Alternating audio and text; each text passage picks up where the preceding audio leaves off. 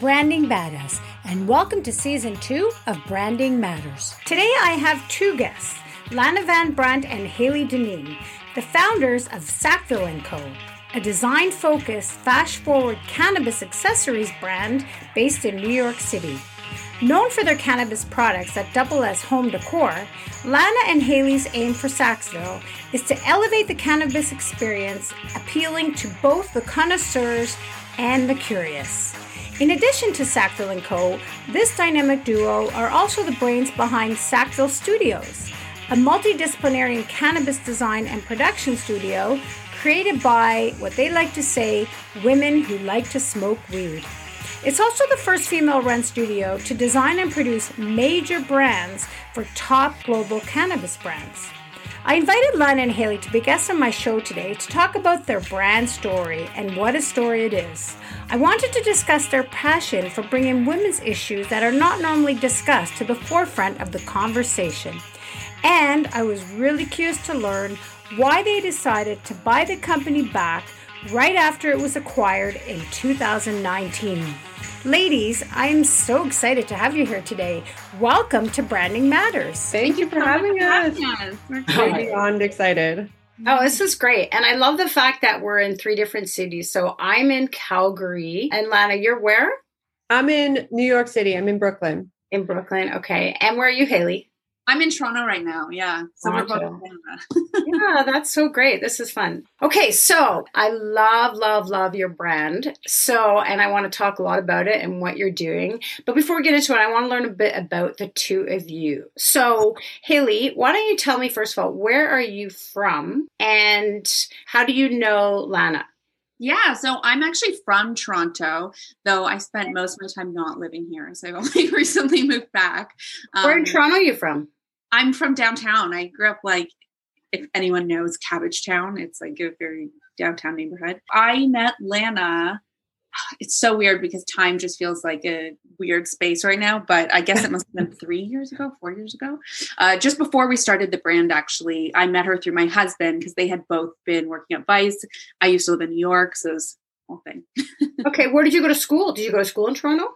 No, I went to school in London, UK, actually. So I lived in Europe or in London for 7 years. I went to Central St. Martin's, which is a world-renowned design school. So I studied fashion design there. I worked there for a little bit. I worked for the UN for a while, running an international, it's called the Ethical Fashion Initiative, which was a program working with luxury designers, trying to help them create more sustainable lines. And then I moved back to Toronto and ended up working in streetwear. So I worked for October's Very Own, which is Drake's company, as their design director. And then I've also worked for Yeezy.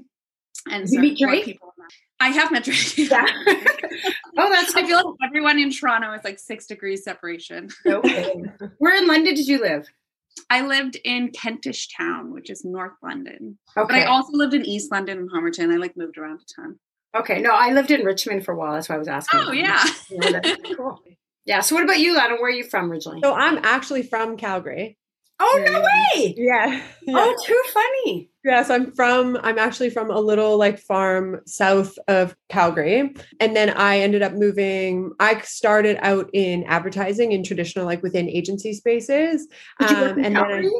I did. Where'd you work? Yeah, I started, I worked, I don't know even if they exist. I'm sorry if they're listening, and they do exist and they're thriving, but there's 2 companies, one called Trigger and one called Caro, just little agencies there. Shut up. I worked at Caro. Yeah. No way. That is, I worked a long time ago. I worked there. Okay, I'm going to show my age a little bit. I worked there in 1996, 95. Oh, no. You weren't there. So they gave me my first job ever. Chris Bedford, Michael Bengelmeyer. Yes. Yeah. Oh, that is so. We guys, we're meant to meet. That is so funny. That's so funny. Yeah. So I started there. I ended up moving to Toronto, and then I started building out, doing branding and marketing for Vice Media. I kind of became a director in that environment. They moved me down to New York, and then I started a consulting business where I worked in branding for media companies and marketing for Attention Media and Vice Media while I was down there as well.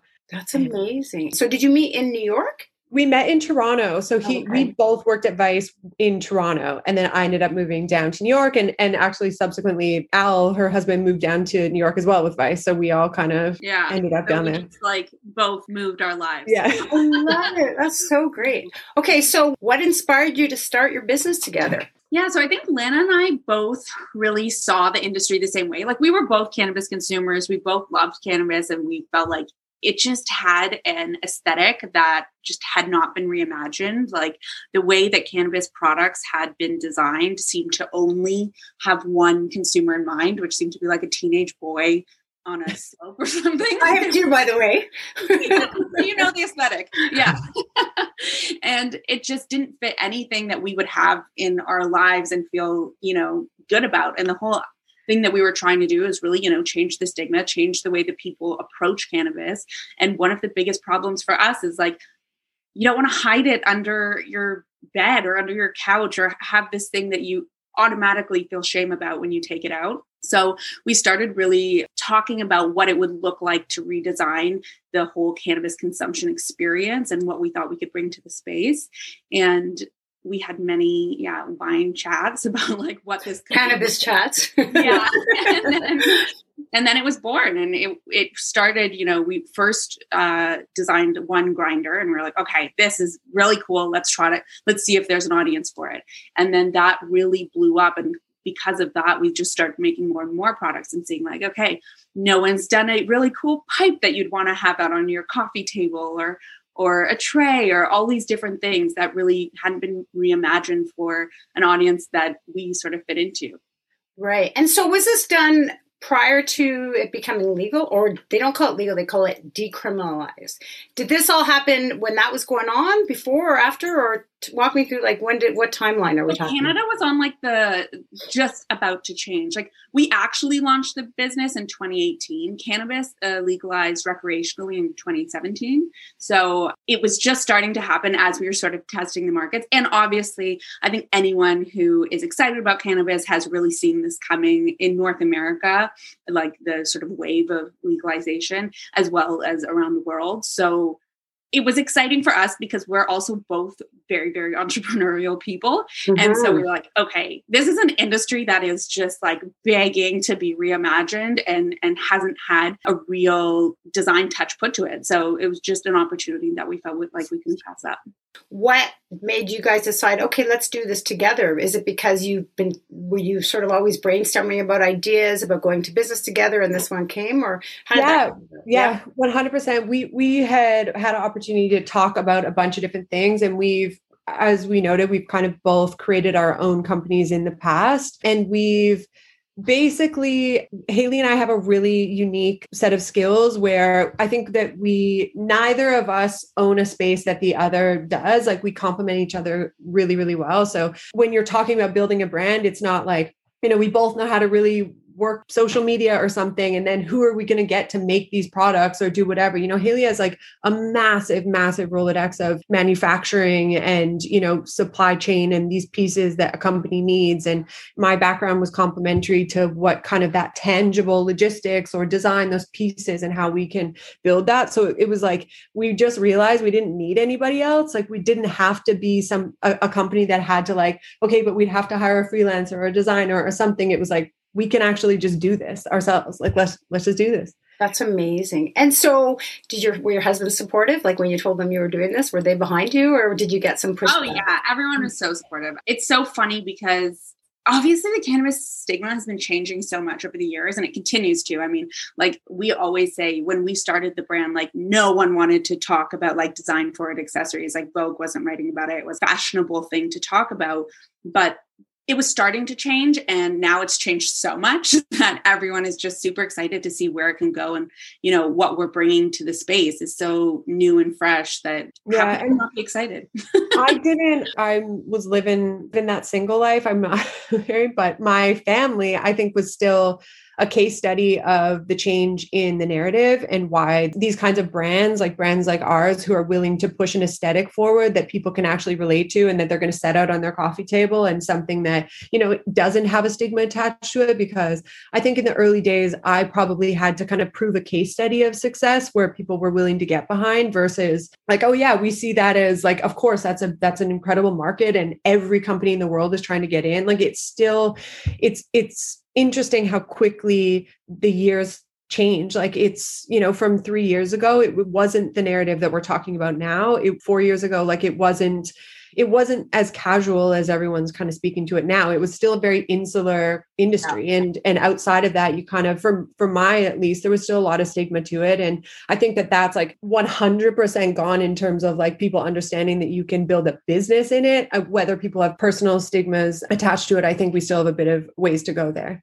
Mm-hmm. You're sort of taking it out of the head shops and you're putting it into the more luxury space, right? Where you're giving it that aesthetic. So yeah. Can you tell me a little bit of some of the products that you do, like actual products that you make? You mentioned Grindr. Now, full disclosure, I like edibles. So is edibles cannabis? Is that considered cannabis? Oh, yeah. But you're specifically just for pot, like smoking, is that correct? Or do you also do stuff for edibles, or I guess?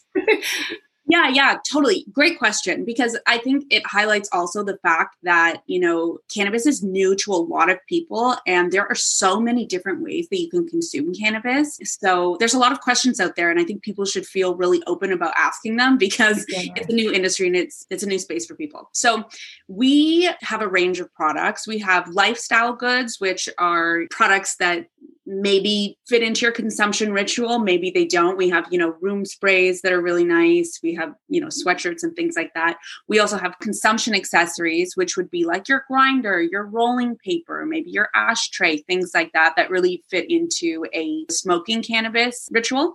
And then we've done some collaborations for edibles. I mean, one of the things about us is that we are really obsessed with quality. So we only want to do things if we know it's something that we'd want in our homes or we'd want to use. So we've done one collaboration with an amazing chocolatier to do these CBD infused chocolate bars that were limited edition, and they were sort of fun for us to take a step in that direction. But yeah, there's so many interesting ways that people are starting to look at how cannabis can be consumed and, for different audiences.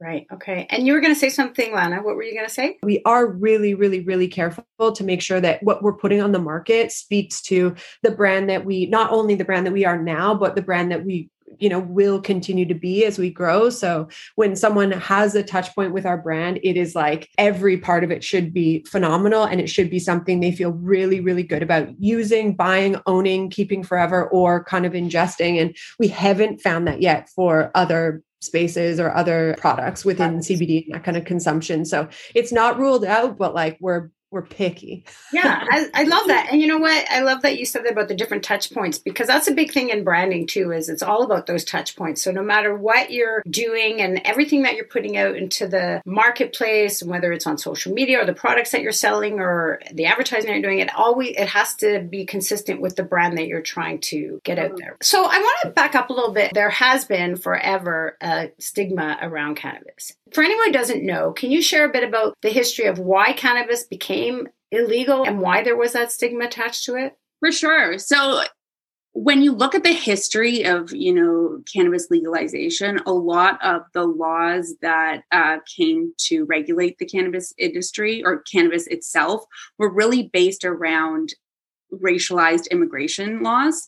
And so it was a way that people could criminalize a very certain marginalized group of people in the United States. And at that time, the United States set the precedent for how things were looked across the world. So as soon as the US declared it this horrible drug, it became that internationally without any real science behind that statement or those ideas. Yeah.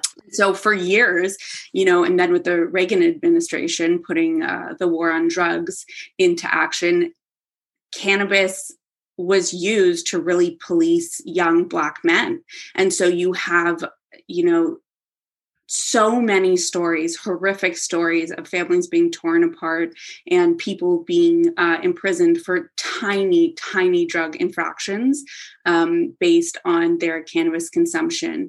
And unfortunately, even though so many states are legal today, you still have people being imprisoned for tiny, tiny nonviolent drug infractions. And that same consumption was never, ever policed in, white communities or privileged communities. So it's a real reckoning that society has to come to recognize what that history is and how important it is that as we move into legalization, all of those histories are taken into account and people sort of recognize where that stigma came from and how brainwashed a lot of us were from that war on drugs campaign that really tried to use scare tactics as a way to legitimize this policing of young Black men across the United States. It's important that brands, like we absolutely believe, when we're thriving within the cannabis space, so these brands are kind of coming up, that it's important to not only talk about it, but kind of make sure that people understand that the stigma, although it's become this permeated thing that's in our psyches of like, girls don't smoke or, whatever, the whole kind of trickle down of what happens from what Haley was mentioning. It's important because ultimately nothing ends up changing without the brands that are moving forward.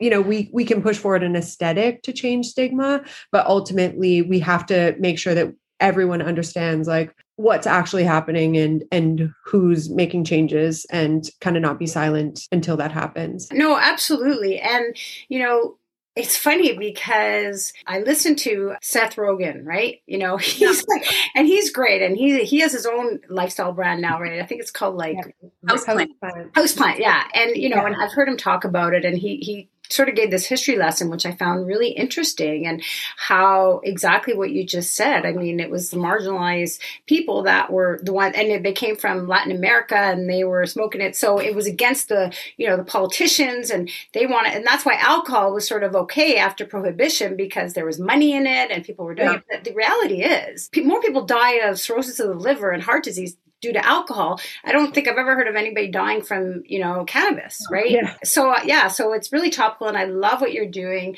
What do you think about, I think I know your answer to this, but I'm curious to hear what you say about when you have people that will say, yeah, but cannabis is the gateway drug. And then after that, it's something else.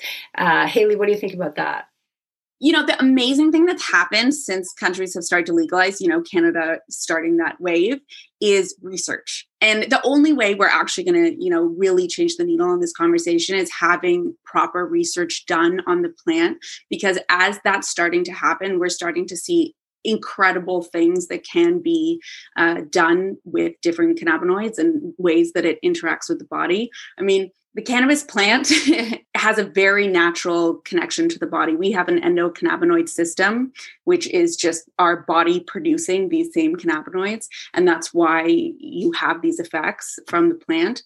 So I think that unfortunately, everyone still has that mindset that's kind of been fed to them from the war on drugs, that they're unable to sort of see past what can be possible with cannabis and really look at all of the possibilities that the plant can provide. So I think research is the way forward. And I'm really excited to see some more really thoughtful studies going on. Yeah. Ultimately marketing. Marketing is what moved us into that mindset. Like it's the fabric that we all we don't understand the depth that marketing has in the decision-making that we all participate in society and the way that we view each other and all of that. So I think that it is also up to the brands that are putting money behind these things and government and all those pieces to be able to educate and market in the correct way that allows people to understand that there's a scope beyond what they've been able to experience before. Yeah. Absolutely. I love that you said that. Well, thank you for sharing that. Okay, so I want to back up here for a second. I want to go back to 2019.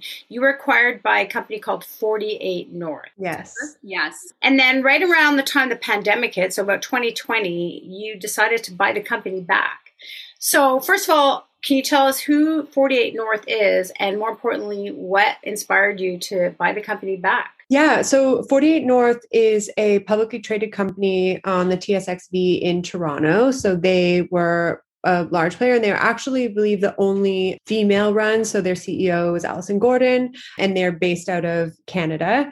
So we did an acquisition with them in 2019, at the end of 2019. So it was October. And shortly after, only 5 months after, there was a change of control in the leadership at 48 North, and the new CEO did not see the vision that we had for Sackville & Co.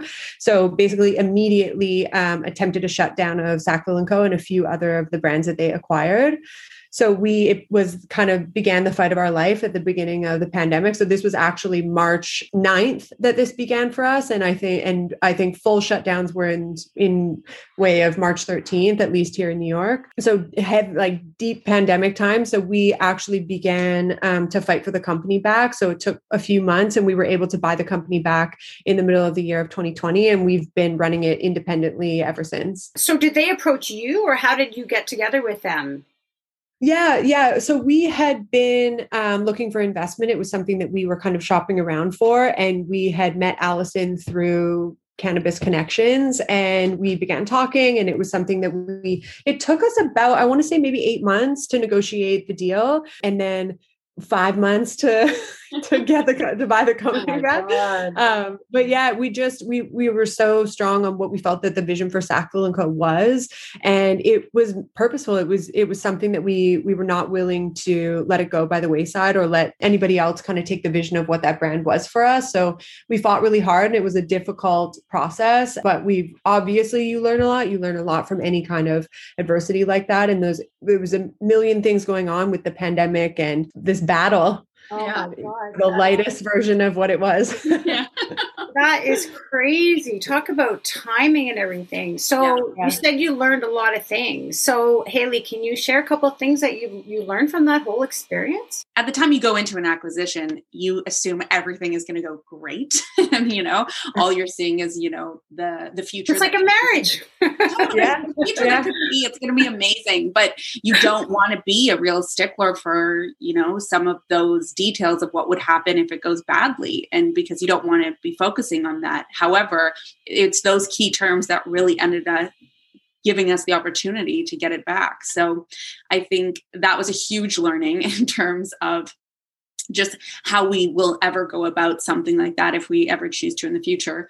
But also, I think the biggest thing that happened for the company is that it pushed us to sort of create new revenue streams that we wouldn't necessarily have done at the time because, we were just coming out of a big lawsuit. We needed to make sure that the company could run sustainably. And so we created Sackville Studios because we had so many people reaching out to us, asking us if we could do design for them. And now that side of the business has just taken off, and it's been incredible. So it's funny how things end up shaking out. I think you just have to, stick to the vision and see what's possible in what you're doing. And it ended up like much better than we ever could have imagined, really. Wow, That's amazing. A lot of my listeners are entrepreneurs and startups and small businesses. So what would be some advice that you would offer, especially if they're looking? Because, you hear the story, somebody wants to start a company, be successful, and then have somebody buy them out, right? That's sort of the ultimate goal. And they buy you out for millions, whatever else. So what are some tips or some advice that you could offer anyone who might be listening based on your experience? Well, Hayley mentioned that the contract piece is huge just because I think we were in a position at the beginning too, where, we're the little guy. This is a public company. They have a huge board of directors and all these people that are coming at you and a legal team. And it's kind of like, we were bullied into at points of like, just sign it. This is the deal. But we really, really held strong to like these terms. We cannot, we went into it, maybe it's a cynical side of us or something, but like, what if this isn't everything we need it to be? Like we needed to, and it extended the contract. It put us in a really difficult financial position. There's a lot of things that we should have given up on just to like get the deal going, but we didn't, and we held strong to it. And that was something that was really important. So getting a lawyer. Yes, right? Get a good lawyer. Corporate lawyer. Get a good lawyer. I think it's also, and maybe this is for women, this is our perspective. This is two women who are building a company in an industry that's still very predominantly male, but it is, it's easy to be intimidated and to be put in a room where you're the underdog, you're trying to build something and they have something you want. They have money, they have access or distribution or whatever these things are.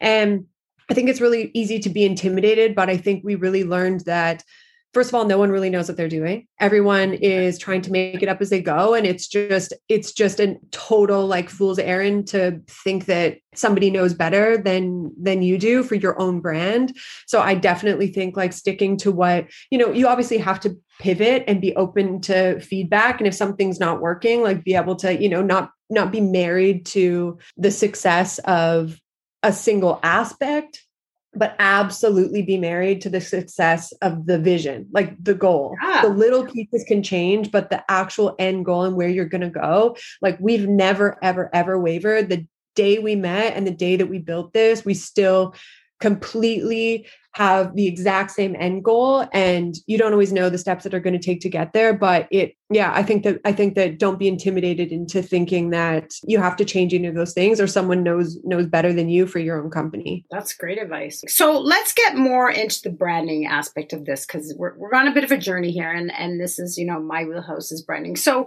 I want to talk about your merch. For sure. I think it's so interesting because there's so many different types of merch and merchandise in general. I think for a long time, like merch has gotten a bad name because a lot of people use like the lowest quality X and then slap a logo on it. And they think that that's going to build brand equity, which it's not. Unfortunately, backfires.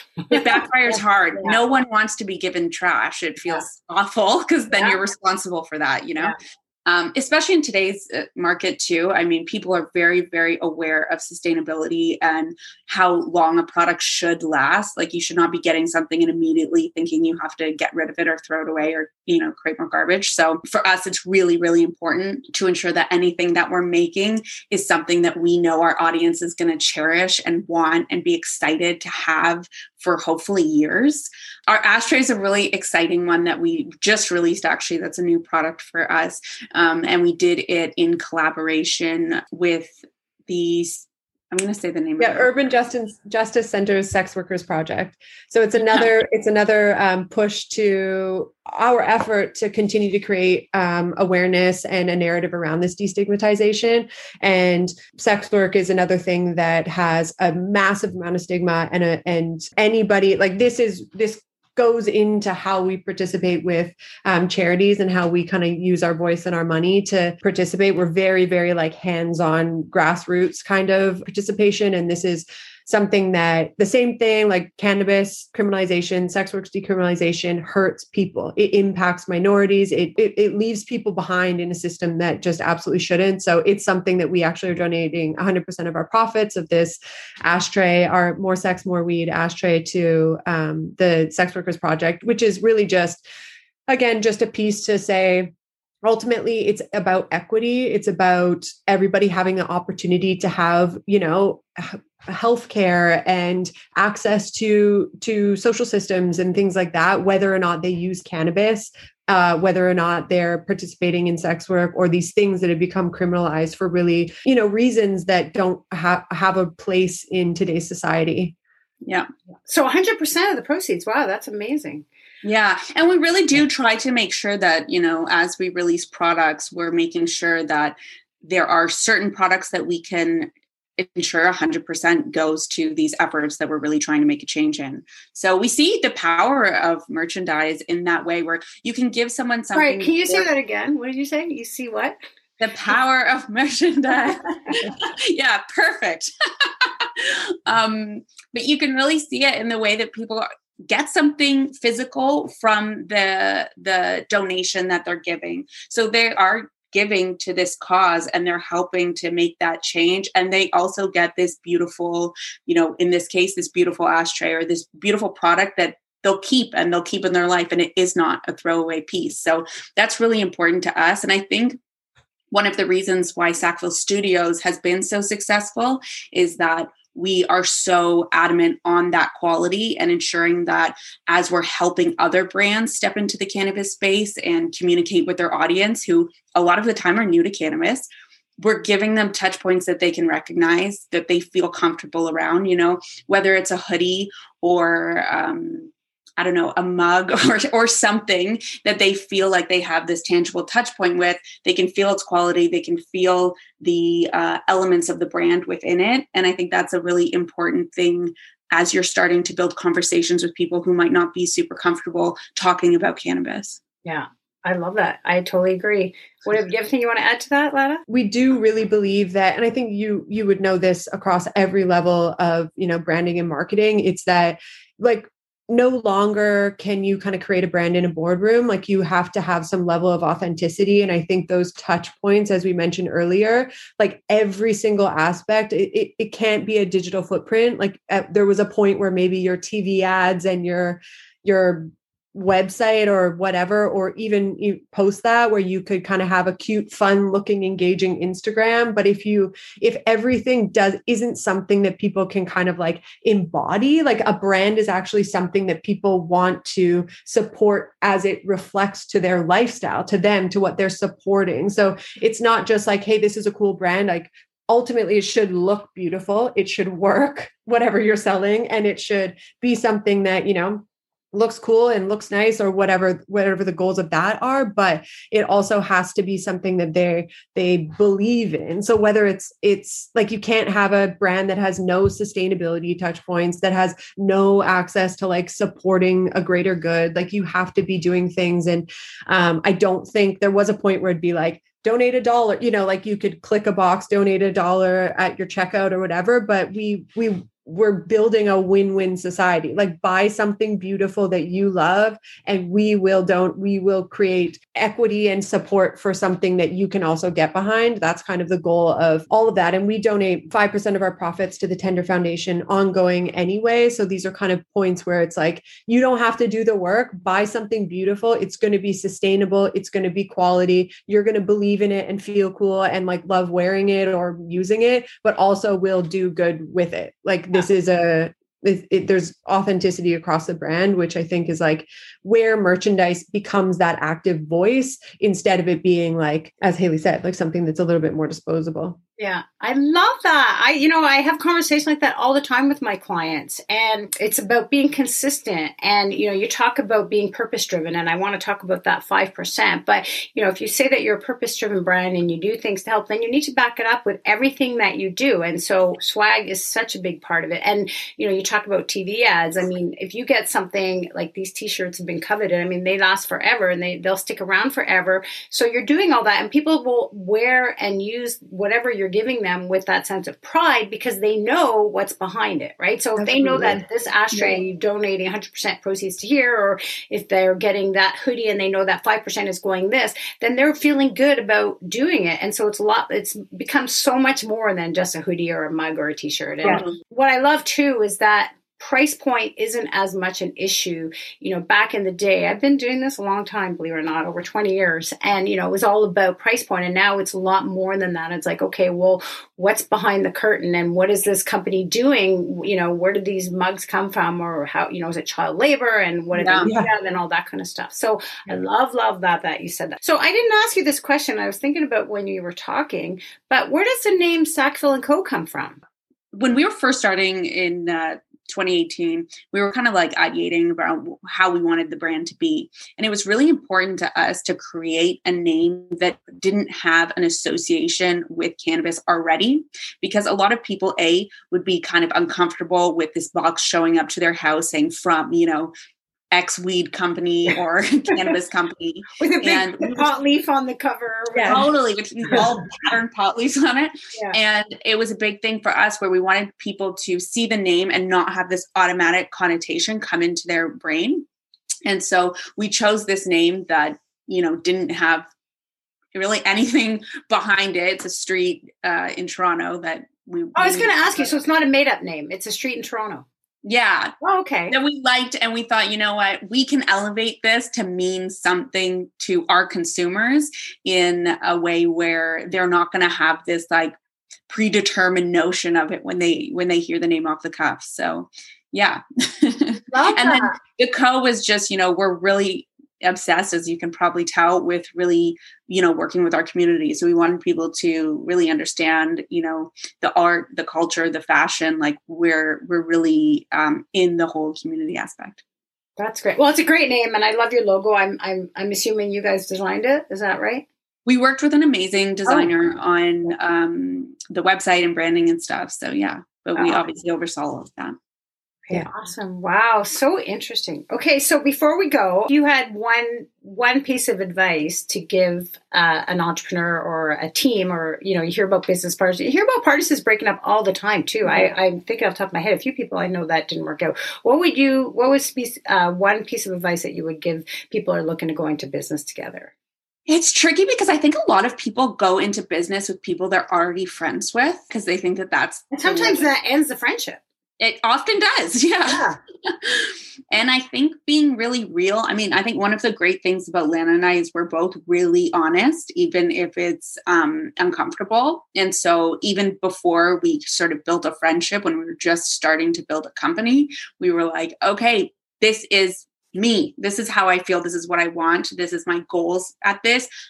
Do you want the same things? And that's as simple as like, do you want this to be a mom and pop shop? Or do you want this to be a global domination run? Like, what are we doing here? Yeah, and ensuring that you're actually on the same page with the goals of the company. Because I think a lot of people get caught up in not actually having the same vision at the end of the day. And I think if you're clear on that, that's really helpful in knowing where you stand otherwise.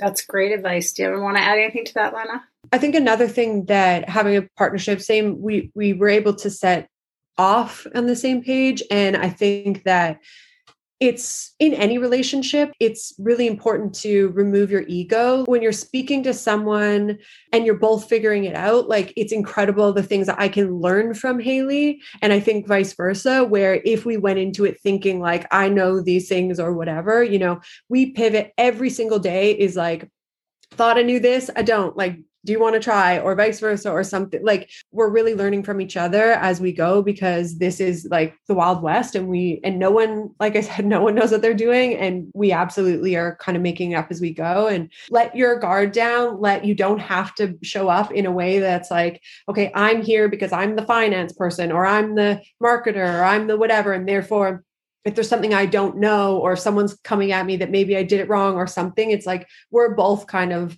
at the will of the task. And it's like, no ego. Let's learn this together. Let's rely on each of our knowledge and tap into elsewhere where we need to. That's great. I love what you said about leave your ego at the door. I think that is so important, right? So especially as you grow too. So, well, guys, it's gone by so quickly. It's been so much fun. I can't believe how much we have in common. We worked at the same place. That is too fun. It was meant to be crazy. Yeah, I know. So if people want to learn more about you, what's the best way for them to find you? So you're on social media. So what's your Instagram? You have a great Instagram. What's your Instagram account? Our Instagram is sackville.and.co, which is sackville.and.co. And our website, which you can see all of our products, you can buy from the website, is Sackville, which is sackville.co. .co. Okay, great. Well, any parting words before we say goodbye? Thank you so much. Yeah, we're so happy to be here. Oh, wow. That's really not what I was fishing for, but you're welcome. And it was my pleasure. It was so fun. You guys are amazing. So I hope we're going to be able to continue this and maybe get together in person. My brother lives in New York, so maybe next time I'm there, we'll get together. And my whole family's still in Calgary, so we're... Oh, that's crazy. Oh, for sure when you come to Calgary, we're going to get together. That sounds amazing. Yeah. All right, guys. Well, thank you again, and we will definitely be in touch. Okay. All right. Thank you. Bye.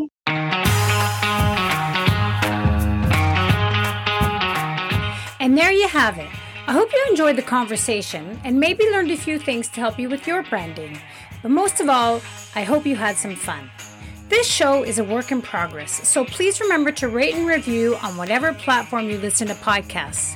And if you want to learn more about me and what I do to help my clients with their branding, feel free to reach out to me on any of the social channels under, you guessed it, Branding Badass.